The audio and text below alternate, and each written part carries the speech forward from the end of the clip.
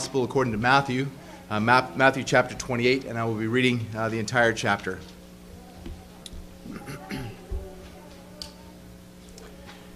Now after the Sabbath, toward the dawn of the first day of the week, Mary Magdalene and the other Mary went to see the tomb.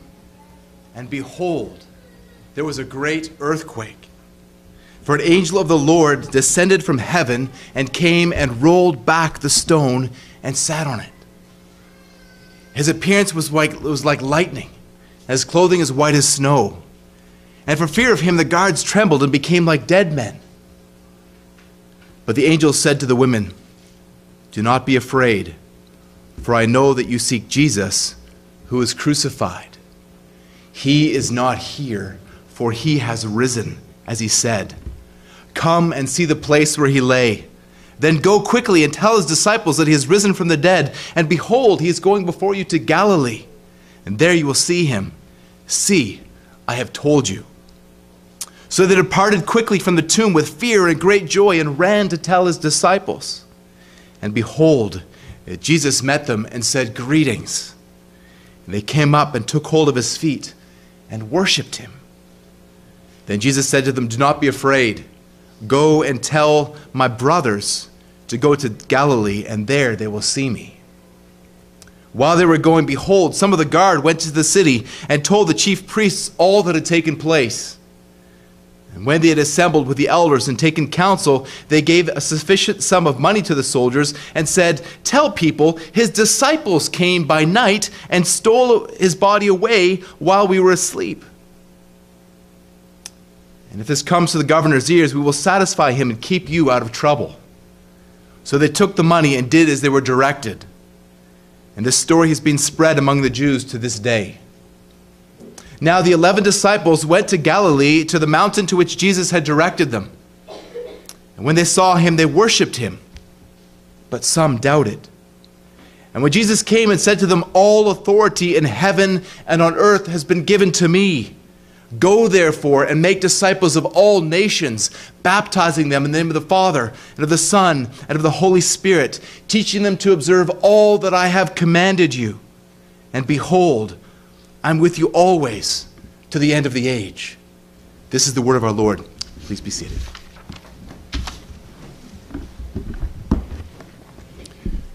Let's pray one more time together.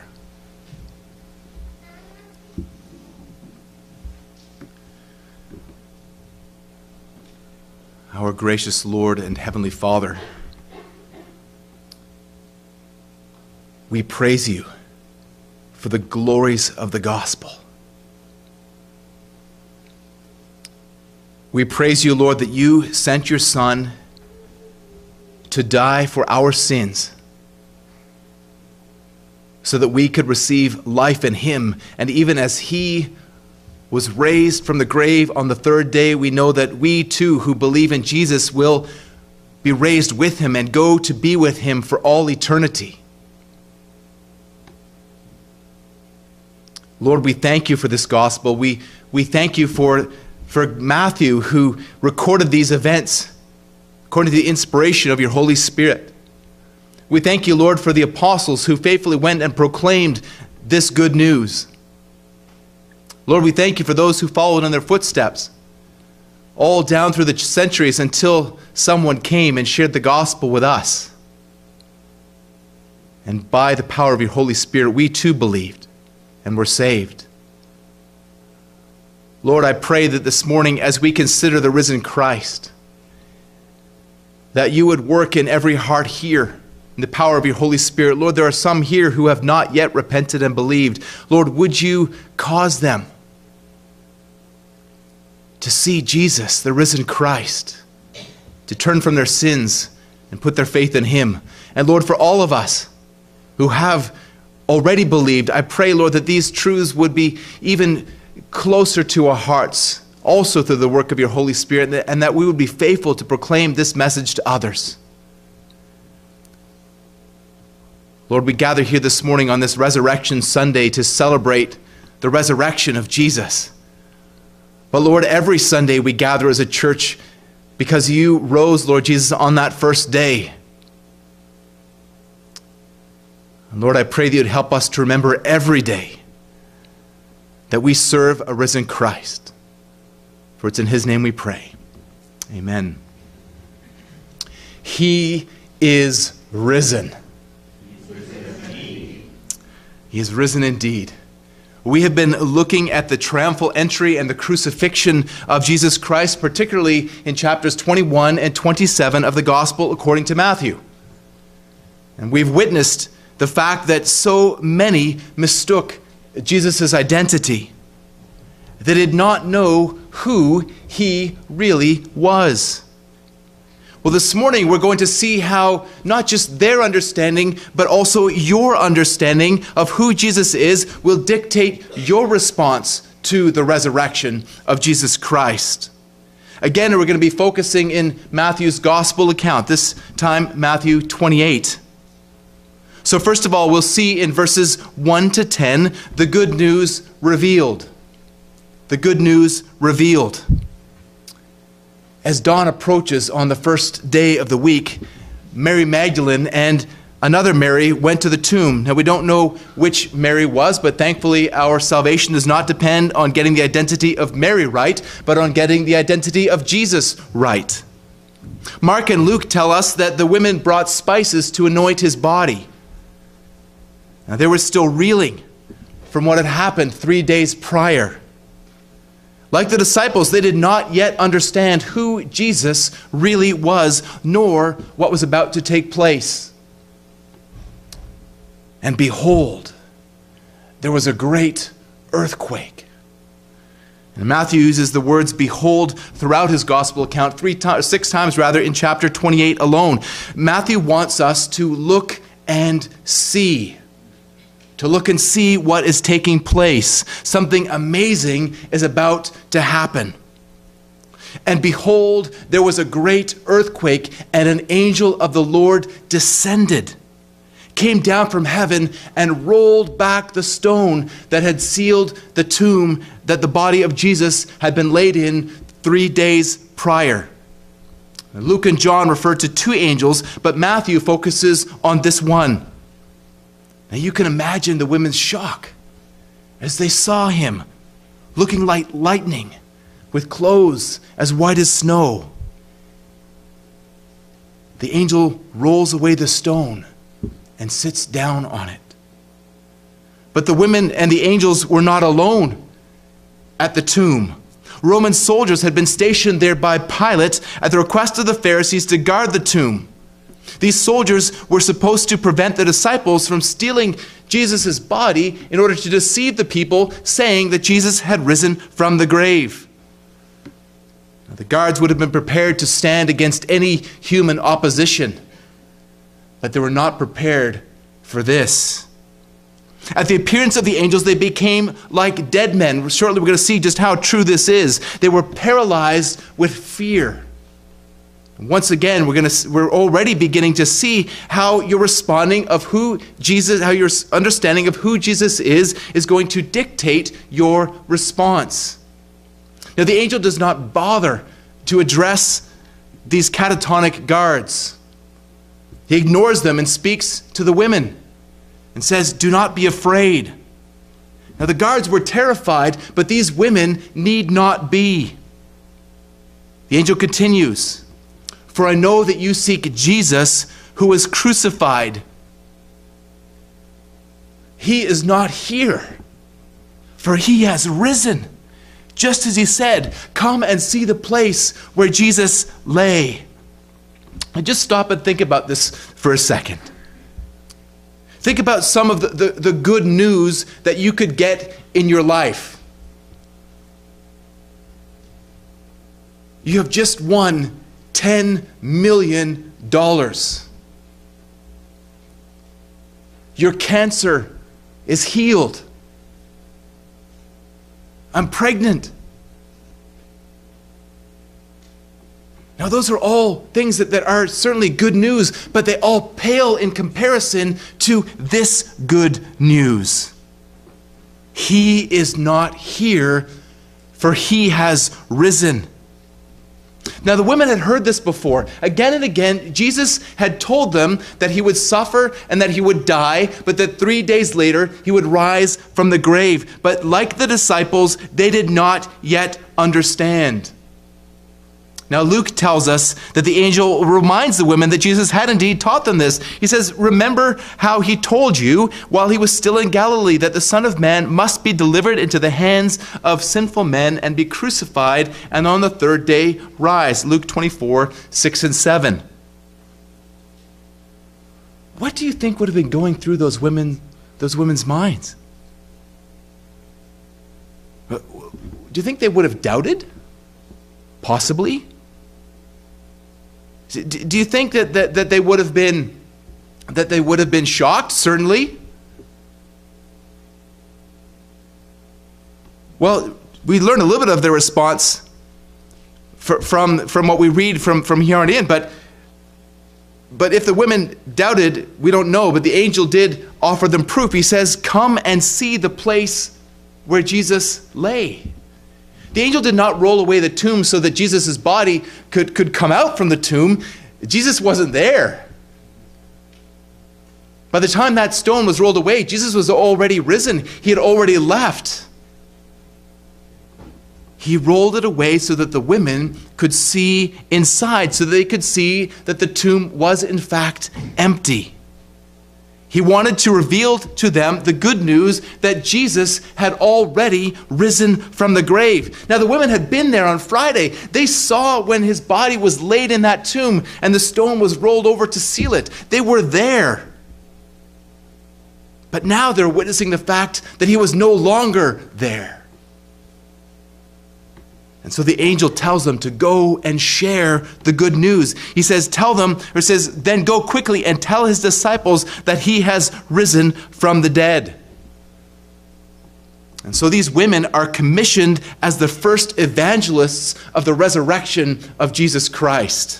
The angel adds, and behold, there's that word again, behold, he is going before you to Galilee, there you will see him. And he was reminding them of a prophecy that Jesus had made before his crucifixion in Matthew 26:32, where Jesus had said that after the resurrection, that he would meet them in Galilee. As if it's not good news enough that Jesus had risen from the grave, he tells them that they will see him for themselves. And the angel says, see, I have told you. There's the word again, behold. The angel has completed his mission. Now he's sending them on theirs. And obediently they quickly ran to tell the disciples, filled with fear and great joy. As you can imagine, that the news wouldn't have yet sunk in. But on the way, something happens. And behold, there it is again. Jesus met them and said, greetings. Okay, this has to be the best thing, bar none, that has ever happened to them in their entire lives. The risen Christ has appeared to them personally. He had risen from the grave and he chose to reveal himself to them. Think of their joy. These women were the last ones at the tomb when that stone was placed there. And then they were the first ones at the tomb on the first day of the week. And now they were among the first ones to witness the risen Christ. Only Matthew tells us this part of the story. John tells us that Jesus also appeared to Mary Magdalene at the tomb. It's possible that this is actually the same event that is being described here, but that Matthew is focusing on different details. Think about how the horror of the last 3 days would have melted away from their hearts and their minds. Think about how the implications of this would have begun to gradually dawn on them. For the first time, they really began to understand who Jesus really is. They fell on the ground before him, took hold of his feet, and worshiped him. Jesus, in speaking to them, repeated the instruction that had been given to them by the angel. Like the angels, he tells them not to be afraid. Like the angels, Jesus commissions them. So now they're commissioned as evangelists of the risen Christ by the risen Christ himself. He also tells them to go and to tell them about the disciples, but also that he tells them to go to tell the disciples to go to Galilee and that he will meet them there. Again, from Matthew 26:32. But notice that he doesn't use the word disciples there. He says, go and tell my brothers. He's calling the disciples brothers. Beloved, the privilege of being called a sibling of Jesus Christ is not limited to those disciples. If you are here this morning as a follower of Jesus Christ, then you are a brother of Jesus Christ. You are a sister of Jesus Christ, predestined for adoption in Christ. So the women run and tell the disciples. Now Luke tells us that the disciples didn't believe the women. That Peter and John ran to see for themselves. That when Peter stooped and looked into the tomb, he saw the linen cloths lying there. But that Jesus' body was gone. They didn't see Jesus. And he would appear to them in Jerusalem that very evening in the upper room, and he would appear to them again in Galilee. So the good news was that Jesus had been raised from the dead, and that this good news was revealed to the women by the angel, and then subsequently from the women to the other disciples. So that's the good news revealed. Well, now let's look at the good news concealed from verses 11 to 15.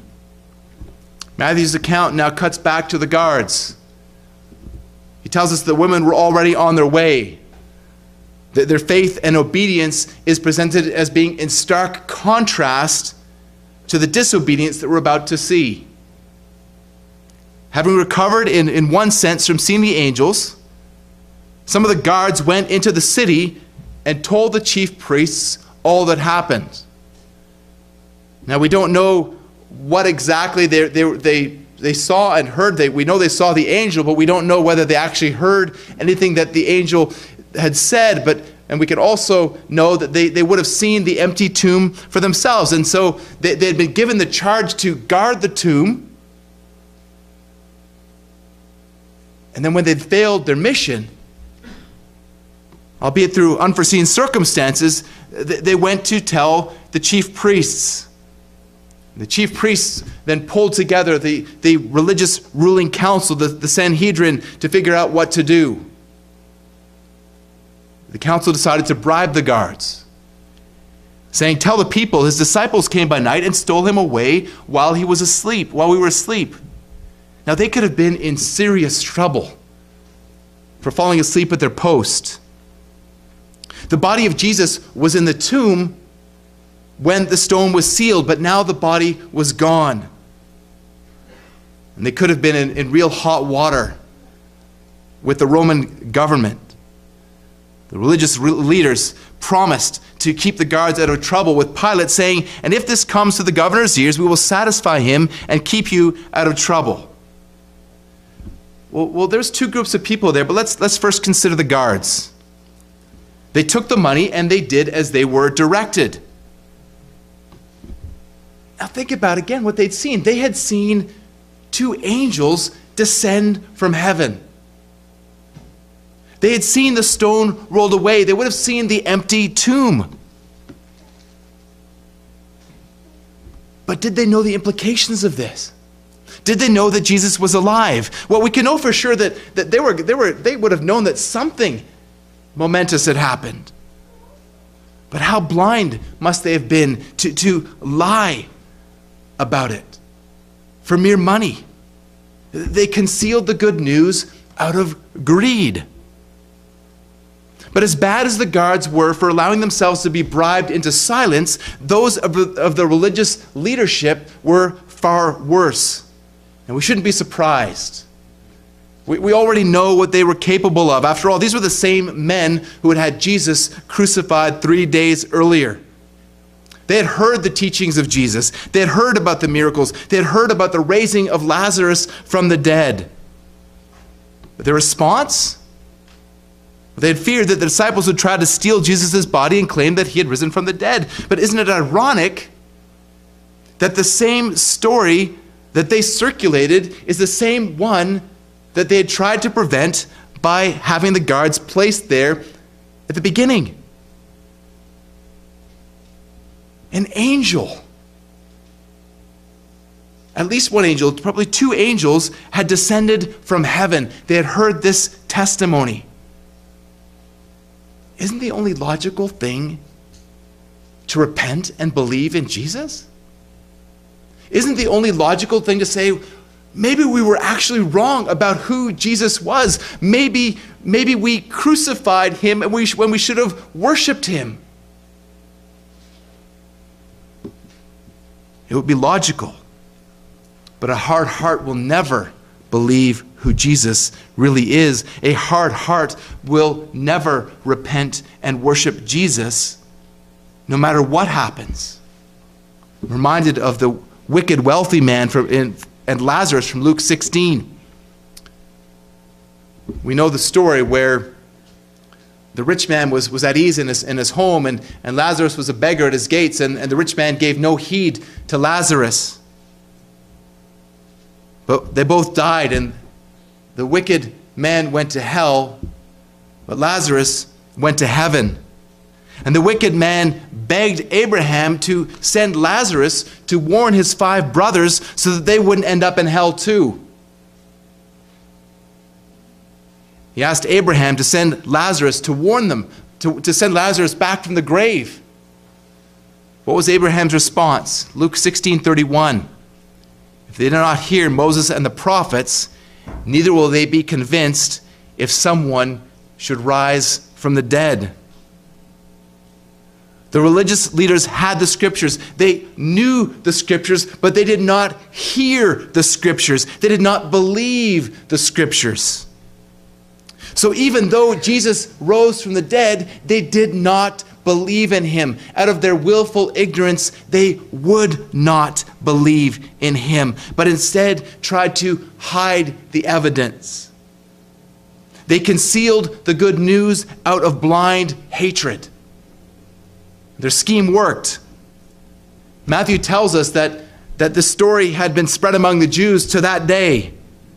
That lie was believed, though, not only to the time that Matthew wrote his gospel account, but Justin Martyr speaks of it still being told by the Jews in the middle of the 2nd century. That's still one of the theories that, to explain all the evidence for the risen Christ, is that the disciples came and stole the body. But again, this is willful ignorance. Do you see the picture that's forming here? We've seen the good news revealed by the angels.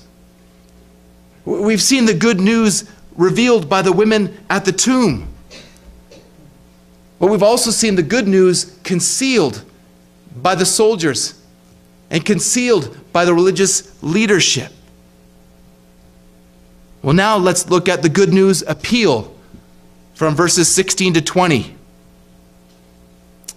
The 11 disciples went to Galilee as they were instructed.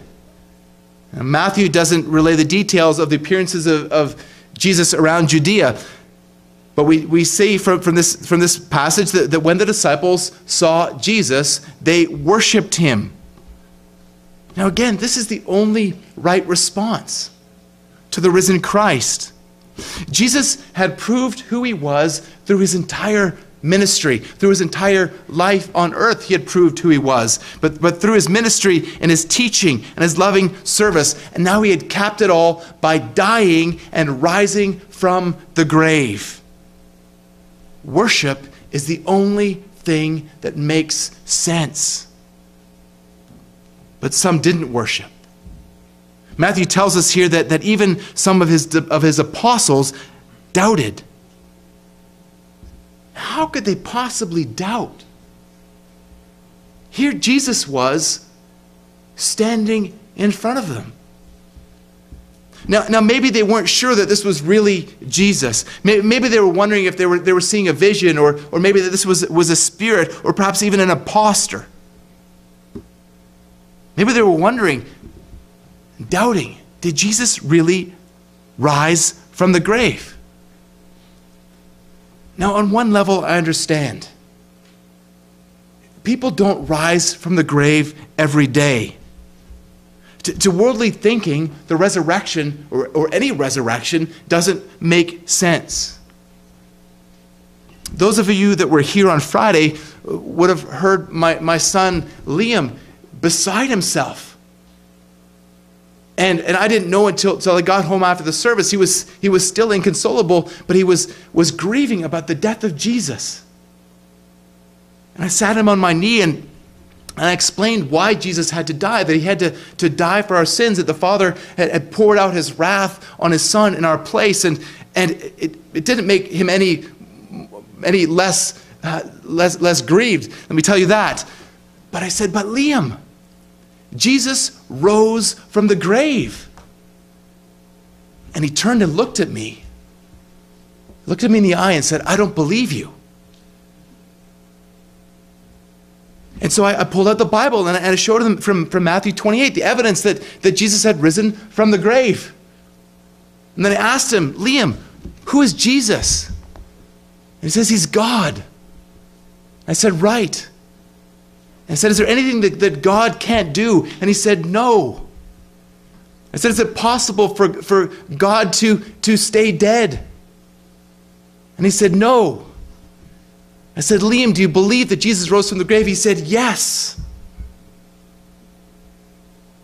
Now, I don't know what's going on in his heart, but I was just reminded of how so many people respond. They don't believe the testimony.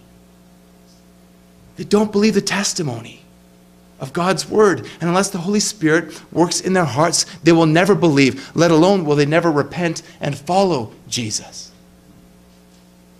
But these disciples, these were not 4-year-olds. These were grown men. These were men who had walked with Jesus for 3 years. These were men who had heard every word that he taught. They had witnessed the miracles for themselves. And Jesus gives them clear instructions in verses 18 to 20. This passage is known as the Great Commission, and it's only included in Matthew's gospel account. Jesus says, all authority in heaven and on earth is given to me.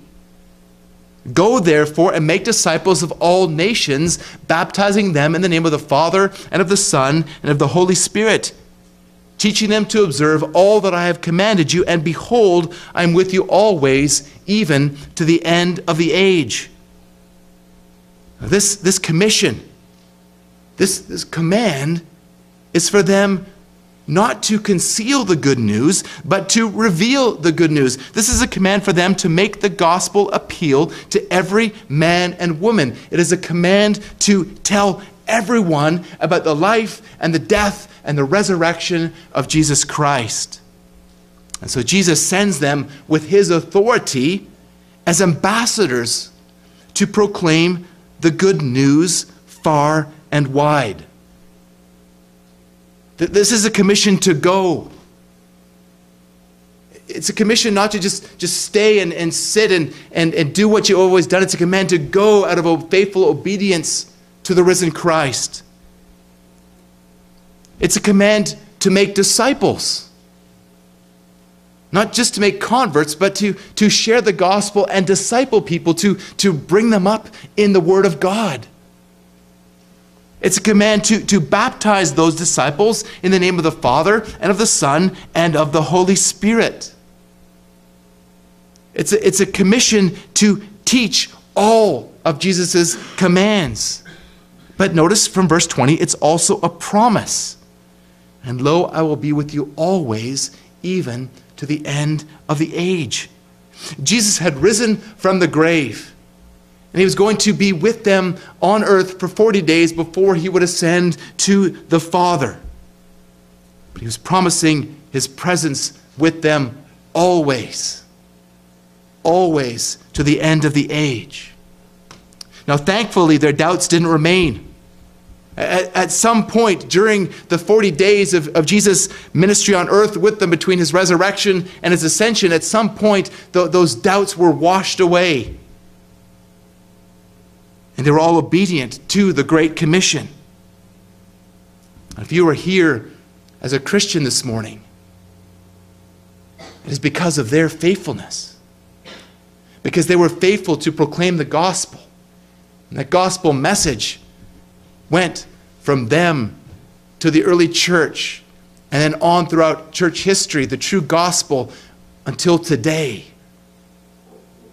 Until the day that you heard the gospel and believed in Jesus Christ. And this is a sign of the faithfulness of the apostles and of those who came after them, but ultimately this is a sign of God's faithfulness. Jesus said, I will build my church, and the gates of hell will not prevail against it. You're here as a Christian this morning because Jesus is faithful to build his church, because he does it through his people. But that Great Commission did not end with the apostles. It continues with us. We too are ambassadors for Christ. 2 Corinthians 5:20 and 21 says, therefore we are ambassadors for Christ, God making his appeal through us. We implore you on behalf of Christ, be reconciled to God. And then the gospel in a verse, for our sake he made him to be sin who knew no sin, so that in him we could become the righteousness of God. This is the message of the gospel. This is the gospel appeal being made through the apostles and then on throughout church history to this day. Now just consider for a moment about how much had changed with the apostles. No longer was it just Jesus with his small band traveling through the Galilean and the Judean countryside. Now the disciples and the church that was about to be birthed were full of missionary zeal, seeking to make disciples and to baptize disciples everywhere they went. But what changed? They had an encounter with the risen Christ. And so in the authority of the risen Christ and the promise of the presence of the risen Christ, they were faithful to that Great Commission. S.E. Johnson says that no part of the Bible, with the possible exception of the letter to the Romans, has done more to give Christians a vision of a worldwide church.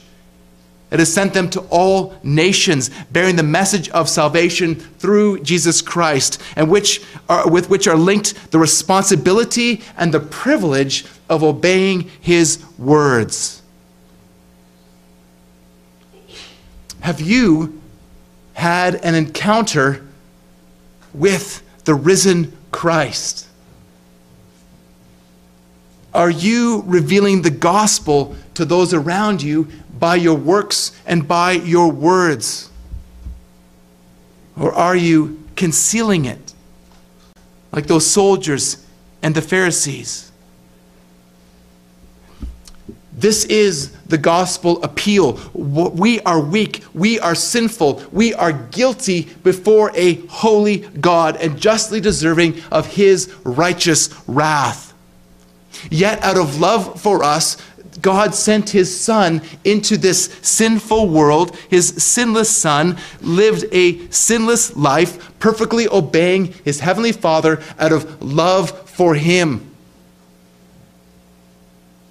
and perfectly loving those around him out of love for them. And the Son obeyed, even to the cross, where the Father poured out his wrath on him. The Father crushed his Son for us.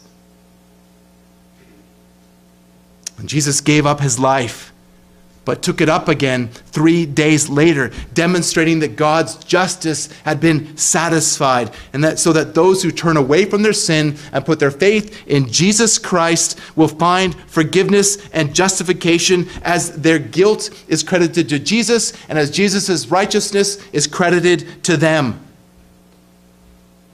To those who are here this morning as unbelievers, will you repent of your sin and put your faith in Jesus Christ, the one who died but rose again? This is the gospel appeal, the good news appeal for you. But to those who are here as believers this morning, angels don't go around telling people that Jesus has risen from the grave anymore. You've been told it is now your responsibility. You have been entrusted with the exact same message. You have been empowered with the exact same Christ. You have been promised the presence of the exact same Christ.